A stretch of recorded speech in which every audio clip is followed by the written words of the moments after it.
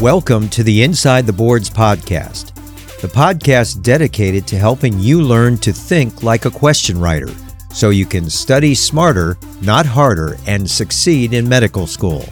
And now here's your host, Patrick Beeman. Welcome to the Inside the Boards podcast. I am Patrick Beeman, founder and now less often the host of this show. This episode is going to be a little different. These questions are adapted from Amboss, so we thank them much for giving us the permission to use these.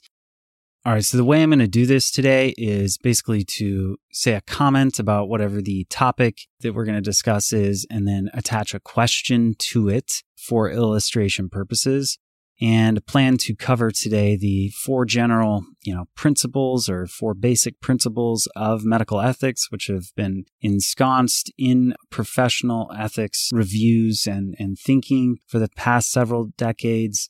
These come from two scholars by the name of Tom Beecham and James Childress, and sometimes you see their names referenced. So fun fact, it is not Beauchamp, which is how it's spelt. It's Beecham, if you ever want to impress your bioethics people who are in the know in the ethics realm.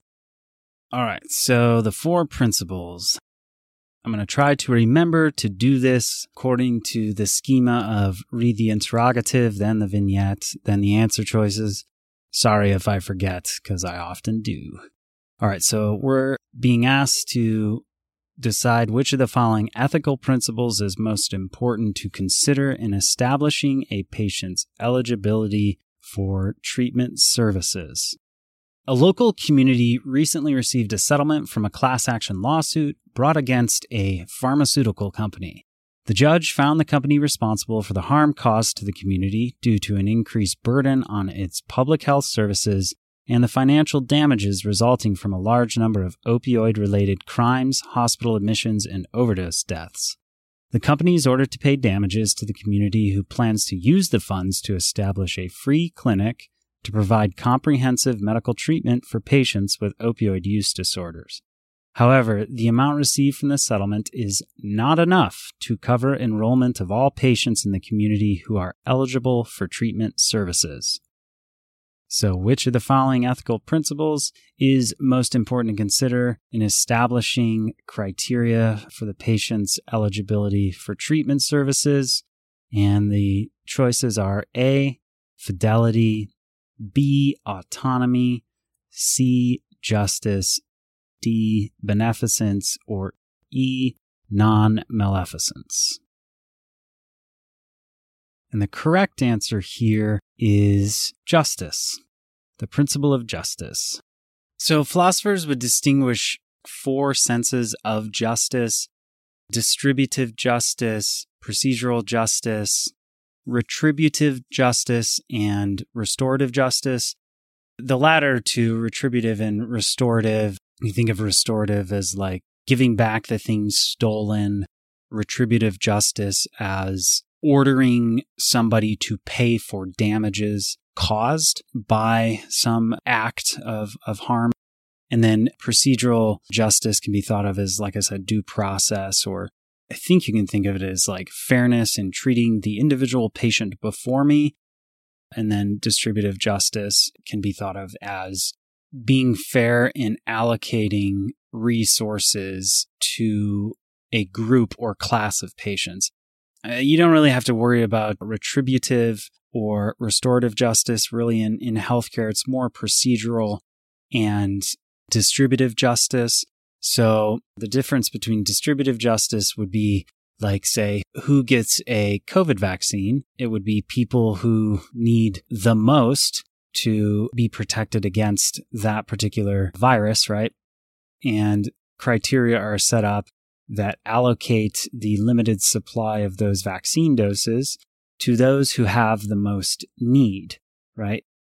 Now, if the procedural application was a patient comes to you and is like, hey, I want a COVID vaccine.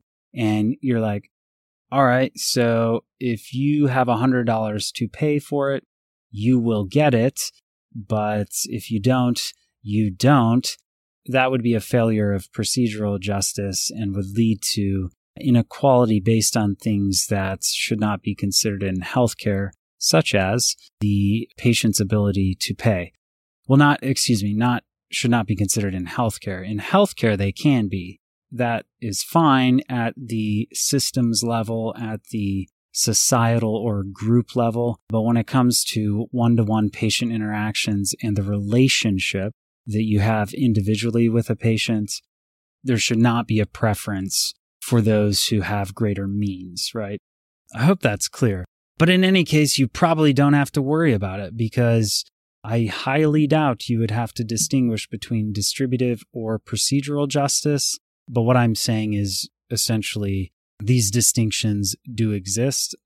And on the off chance that you had to know more about justice than just the word and that it essentially means fairness in the allocation of resources, then at least you have some idea that there is a distinction amongst types of justice. So the correct answer being justice there. The incorrect ones were fidelity.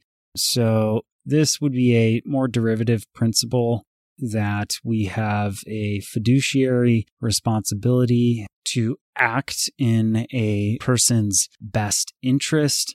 I would say it's derivative because it's really contained within the concept of beneficence, which was choice D, and that is to, do good, do something positive, something that is good for them. Choice B, autonomy. Autonomy is probably the ethical principle that we have the most challenge with, especially in answering test questions. It's the right of a patient essentially to make free choices. And what's a good example of this? I would say vaccine ethics also. Should people be coerced or forced to take a vaccine for the good of the public health when they don't want to?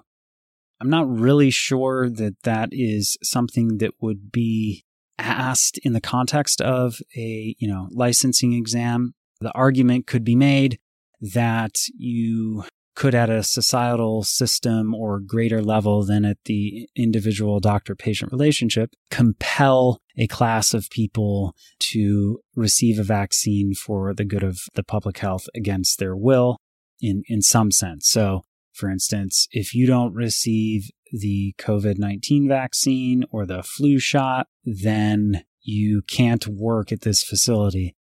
The general trend, I would say, is to respect autonomy is going to be an answer that is correct more often than not, probably because doctors have traditionally not been good at doing that. But you should know autonomy is not absolute. These principles do conflict, and sometimes autonomy gets trumped by some other of the principles. I guess we can, I'll leave that there because there's more to be said about autonomy in the context of capacity or decision-making capacity. So let's move on to some communication topics. On the boards, a lot of questions on ethics will be framed in terms of communication. So a common interrogative will be, which of the following is the most appropriate response? Some kind of variation on that. And in general, the most important thing to remember here, the most appropriate initial response by a physician in the context of ethics and communication questions is going to be whichever response is open-ended. And if there are multiple open-ended responses or questions that are answer choices, then you're going to be looking for the one that first invites understanding or greater knowledge sharing, if you will, something that clears up misconceptions. So next question, which of the following is the most appropriate initial response by the physician? A 67-year-old man comes to the physician, doesn't take any medications. He drinks 6 to 7 beers every night, often requiring a shot of whiskey in the morning, quote, for my headache. He was recently fired from his job for arriving late, and he says there's nothing wrong with his drinking, but expresses frustration at his best friend who no longer returns his calls. Again, which of the following is the most appropriate response by the physician? Just to break down this vignette, what's relevant in approaching ethics questions? probably one of the first questions that you should be asking is, who is the decision maker? Appropriate decision maker is the patient here himself. There's no indication that he needs a surrogate or is not free, does not have capacity to make his own decisions. So a 67-year-old man, we know that he has an alcohol use disorder, looks like he's had negative consequences in his life and has withdrawal symptoms from the amount of alcohol that he drinks each day. There's a difficulty in insight, if you will. He says there's nothing wrong with his drinking, but there's also some tension here. He expresses frustration that his best friend no longer returns his calls. So you have a problem, excessive drinking. You have a patient who doesn't think there's something wrong, but is able to offer a consequence or several consequences that are negative as a result of the putative problem. So this question is really about, how do you deal with somebody who is resistant to change? And so our answer choices for the most appropriate response: A, I'm sorry that your friend no longer returns your calls. It seems like your drinking is affecting your close relationships. B is, I'm sorry to hear you lost your job. Drinking the amount of alcohol that you do can have very negative effects on your health. C, I'm sorry that your friend no longer returns your calls. What do you think your friend is worried about? Or D, I'm sorry that your friend no longer returns your calls. Do you feel that your drinking has affected your relationship with your friend? All right, let's break actually these down one by one. So, most appropriate response, choice A, was, I'm sorry that your friend no longer returned your calls. It seems like your drinking is affecting your close relationships.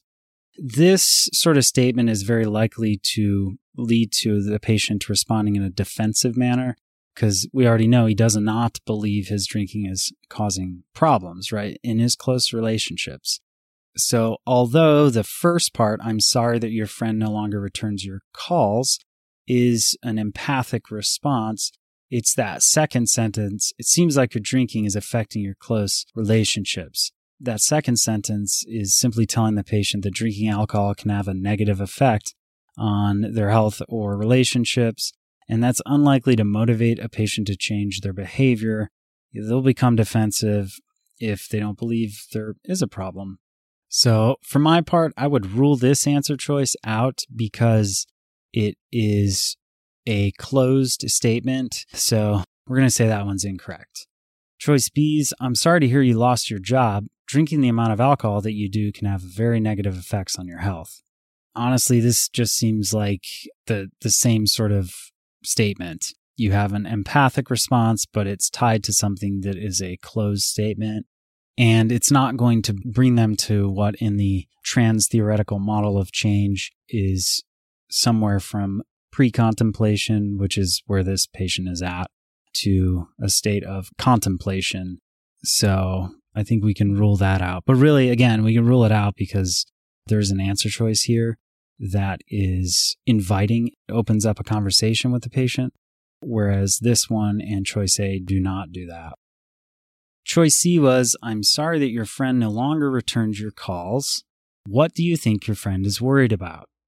So that's a good candidate because we have the empathic statement and then we have an open-ended question. What do you think your friend is worried about?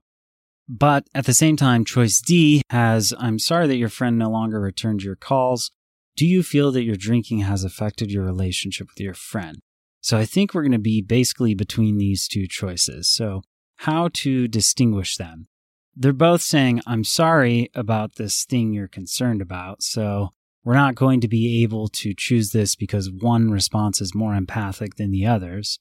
And it is the nature of the second sentence here, I think, that makes it clear that choice C is preferable and is the correct answer. So, I'm sorry about your friend not calling you. What do you think your friend is worried about? Think of the types of responses that could elicit. Like, if somebody asked me that and I was this patient in this vignette, I'd be like, I don't know. I think maybe he's worried that I'm going to get liver disease.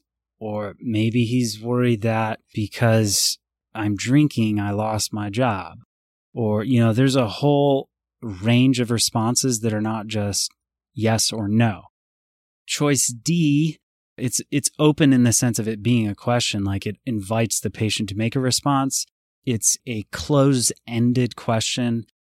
Open-ended questions, empathic responses, those are going to be the ones that are correct if you're able to find one answer that is, all things being equal, that has those features in a ethics question. So D, I'm sorry your friend no longer calls you. Do you feel that your drinking's affected your relationship with your friend? It invites a yes or a no response. So you can't really go anywhere with that. The question in choice C, the correct one, what do you think your friend is worried about, is not a yes or no question. In summary, the principle when it comes to patient communication questions, especially in these motivational interviewing type scenarios, your goal is to be empathic and to invite more dialogue with patients who are in the pre-contemplation stage. All right, so keeping with that question of communication, we have a 50-year-old man who has hypertension, comes to the physician for a routine follow-up. Blood pressure is mildly elevated.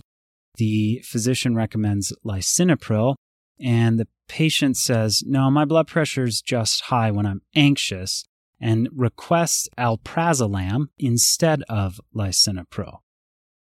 Which of the following is the most appropriate initial response by the physician?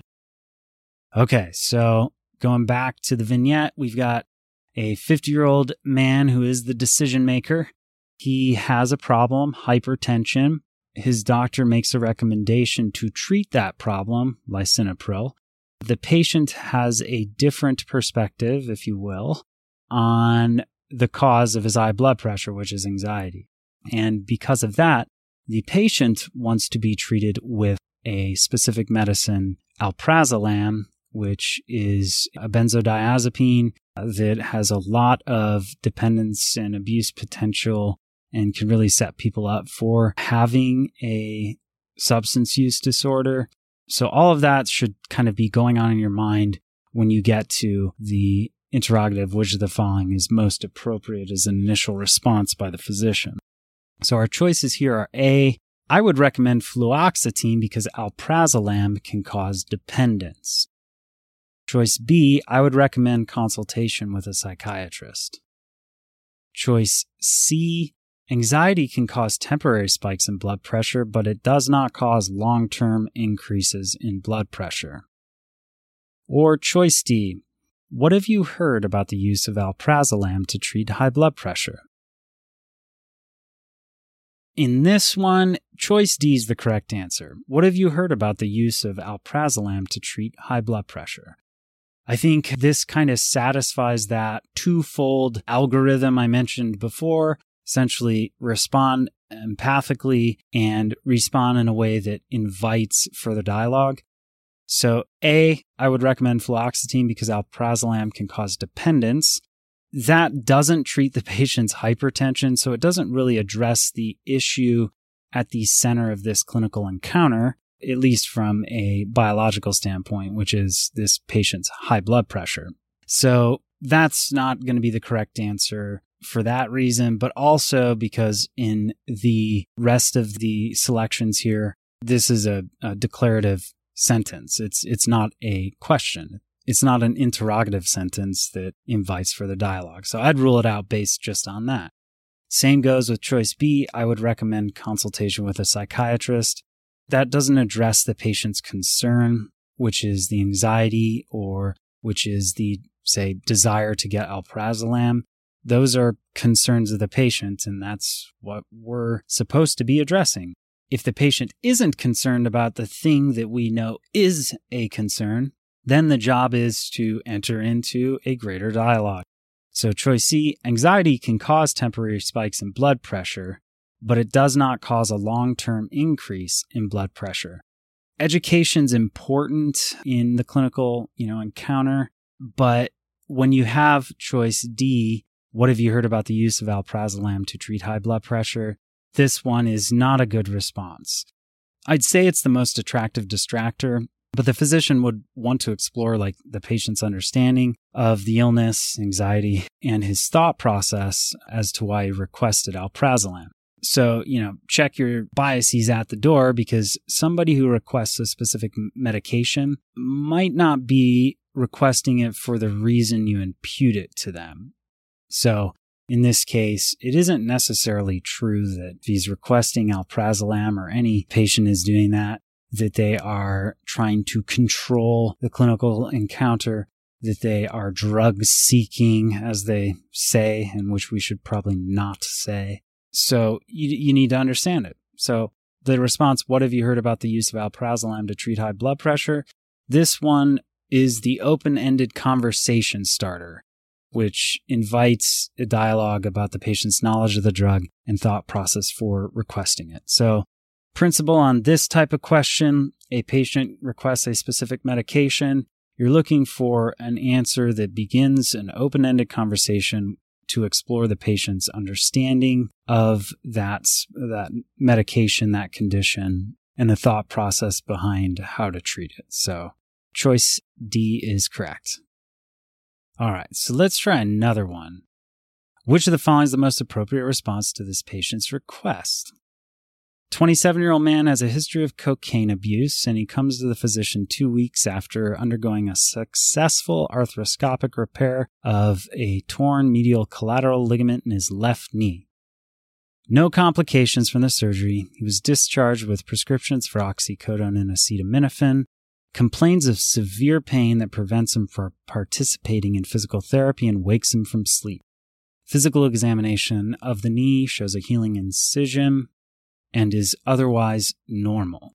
When the physician recommends the switch to ibuprofen for pain, the patient becomes angry and demands a refill of oxycodone.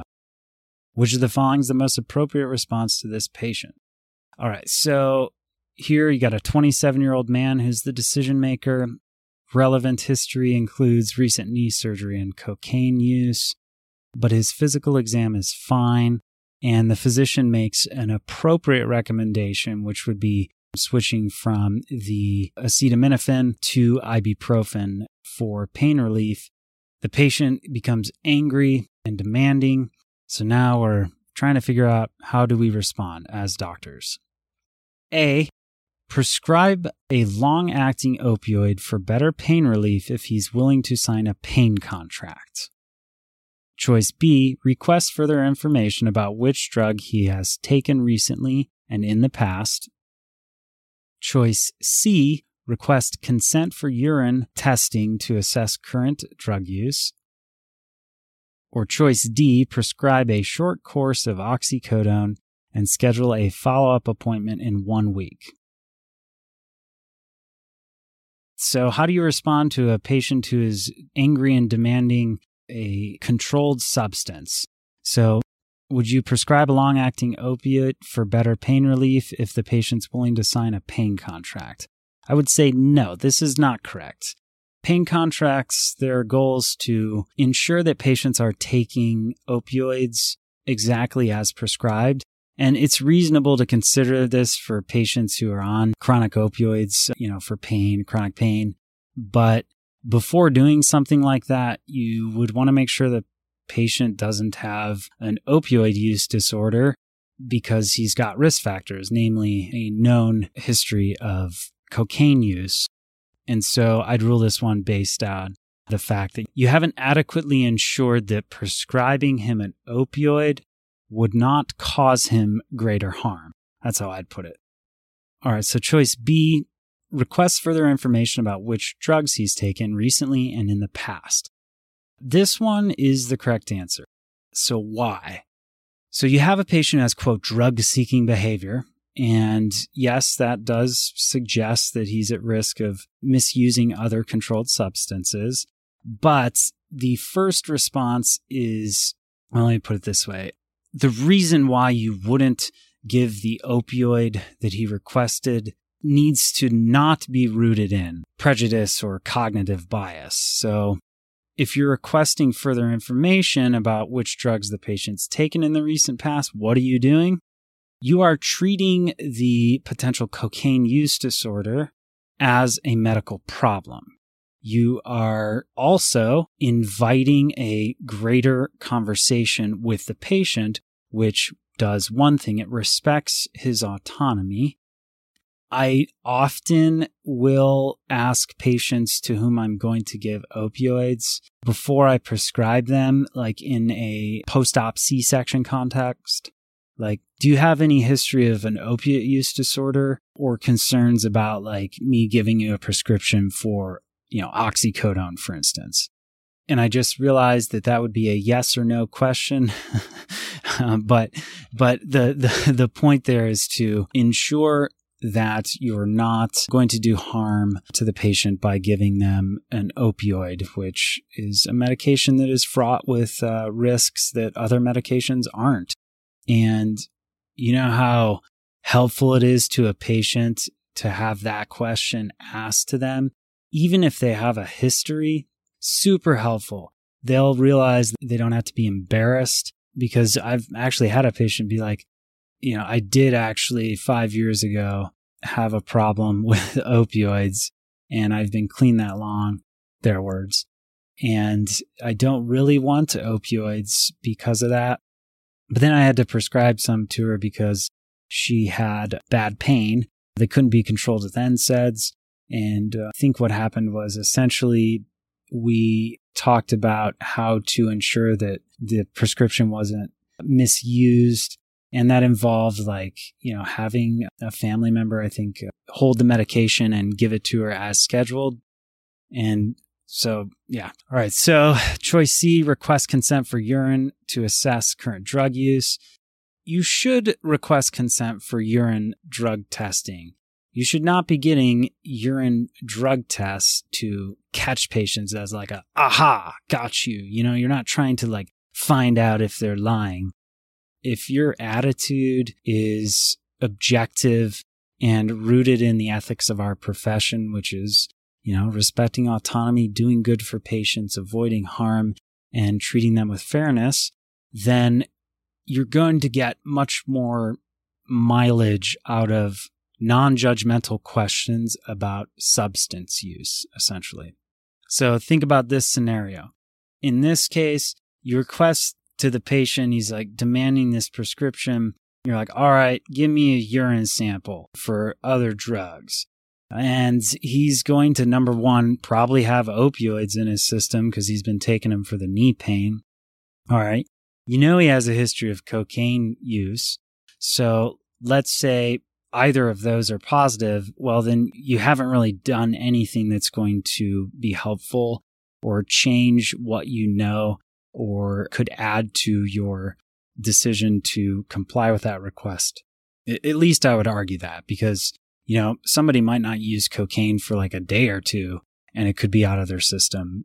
And in that case, if they use cocaine 3-4 times a week and you catch them at a time when their urine drug testing is negative, and that's your criteria for giving a patient with this known problem some other controlled substance, that's totally inadequate.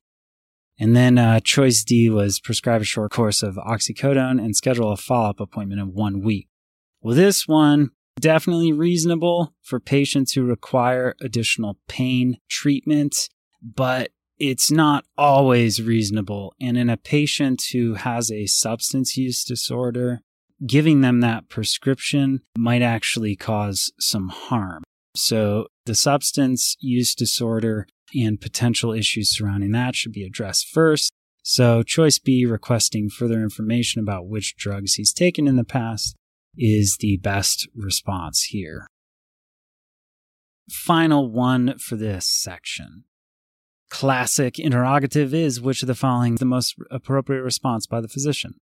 So we have a 22-year-old man comes to the emergency department, brought there by his friends about 30 minutes after falling downstairs. He was at a party. His friends say he drank lots of alcohol. The patient is aggressive and restless. He has tenderness to palpation and swelling over his right lower extremity. X-ray shows a lower tibial shaft fracture. The physician recommends overnight observation and surgery for the morning, and the patient refuses the suggested treatment and requests immediate discharge. Otherwise, he says he will call his lawyer and sue the entire medical staff involved in his care. Which of the following is the most appropriate response by the physician? So choice A, if you don't consent to treatment, I'll be forced to obtain consent from your parents. Choice B, you can leave the hospital after signing a self-discharge against medical advice form. Choice C, please let me know if you would agree to one of the alternative treatment options. Or choice D, I understand that you want to go home, but I'll have to keep you here as long as you are intoxicated. All right, so I would say this is a pretty tough one. So you're trying to determine capacity here. And what is capacity? Capacity is essentially a patient's ability to make a choice. So this is rooted in the principle of autonomy, but patients have a right to that autonomy, even if their decision is deleterious. We can't do something bad to them, but if they want to do something that causes bad to come to them and they're making that decision freely, then we have to respect that. So autonomy, though, is only possible when a patient has the ability to make decisions which require a couple of things. So understand the medical diagnosis, how serious it is, what the consequences could be with treatment or without treatment or amongst multiple treatments. Number two, you have to understand the recommendations or proposed treatment and the alternatives and the risks and benefits there too. And you have to have a firm decision, can't be wishy-washy. And then you can't have ongoing like psychosis or impairment, delusions, hallucinations, being on a medication that would affect decision-making capacity or lead to impulsivity or something of that nature. And then you also have to be of the age of majority, or better put, you have to be able to legally give authority to consent or refuse treatment. So if you don't have that authority, then that patient doesn't have decision-making capacity. So in other words, when approaching questions of capacity, the first question is, who's the decision maker? If the patient is impaired, intoxicated, a minor, has a court-appointed guardian, has not had the right to make such decisions taken away from them legally, then that patient is the decision maker. After you got the decision maker decided and you're asking, does the patient have capacity? You're asking, am I able to functionally determine that this patient is capable of making a free decision about their medical care in this particular circumstance? It should be distinguished from competency or competence. Competence, competency, those are legal terms, and it's the ability of a person to participate essentially in legal proceedings. So we are never determining competence. A lot of review books get lazy and will use competence when they mean capacity. I don't actually know that this has much implication in taking a board exam because they're not going to make that confusion. The only, the way I think it could show up is in terms of definitions, like distinguishing those two things from one another in a vignette. I just can't at the moment think of how a vignette would present this. But at any rate, so capacity is really a determination you're making all the time in a clinical encounter. You're always evaluating a patient's ability to make decisions. And it's, the matter how in depth you have to go is case by case. And it depends on, how serious the illness is, the patient's functional status, the patient's goals, the clinical setting, and a number of other factors. And remember that an assessment of capacity is valid only at a specific time, place, and in a particular situation. It's more like a snapshot in time, and you can't apply it to other situations. So, for instance, a patient with a history of dementia does not automatically lack capacity.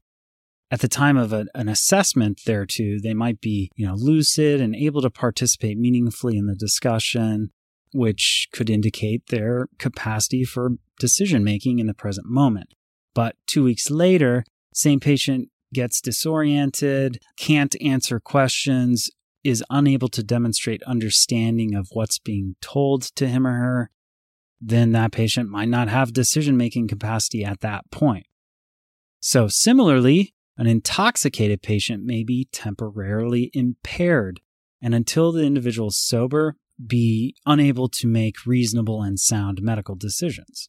So in summary, in a medical setting, patient will demonstrate capacity by having 4 things, all right? They understand the information relevant to whatever decision is there. They understand the information. They, 2, have the ability to weigh the risks and benefits and to weigh in on alternative treatments.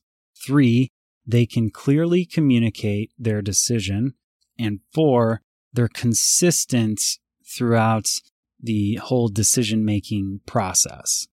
You mainly determine, formal definitions of capacity. This is not the province of psychiatry. This is the province of every doctor. But these formal, or ought to be at least, these formal determinations of capacity often follow essentially a mental status exam, which is probably too much for the second years. But for others, you're looking at appearance and behavior. If someone's disheveled, they appear agitated, that might raise a question about their ability to make free choices or having decision-making capacity at the moment. Their motor activity, so if they're pulling out their IVs and in obvious pain and writhing around or having a seizure, they may lack capacity then. Their speech, so if it's slurred, obviously in the case of alcohol intoxication, you can have impairment in speech, which might be an indication that they have an impaired ability to make decisions.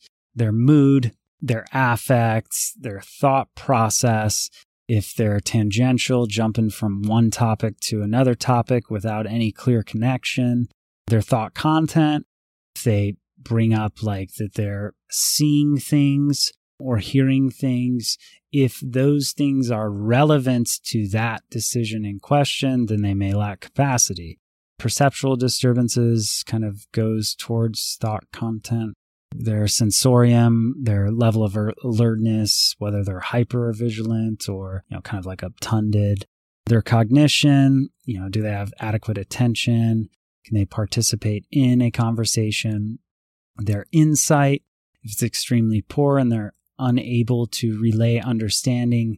And then judgment. So if leaving the ER for a life-threatening illness seems like the best course of action, that could, indicate impaired judgment. And so that's why we determine capacity.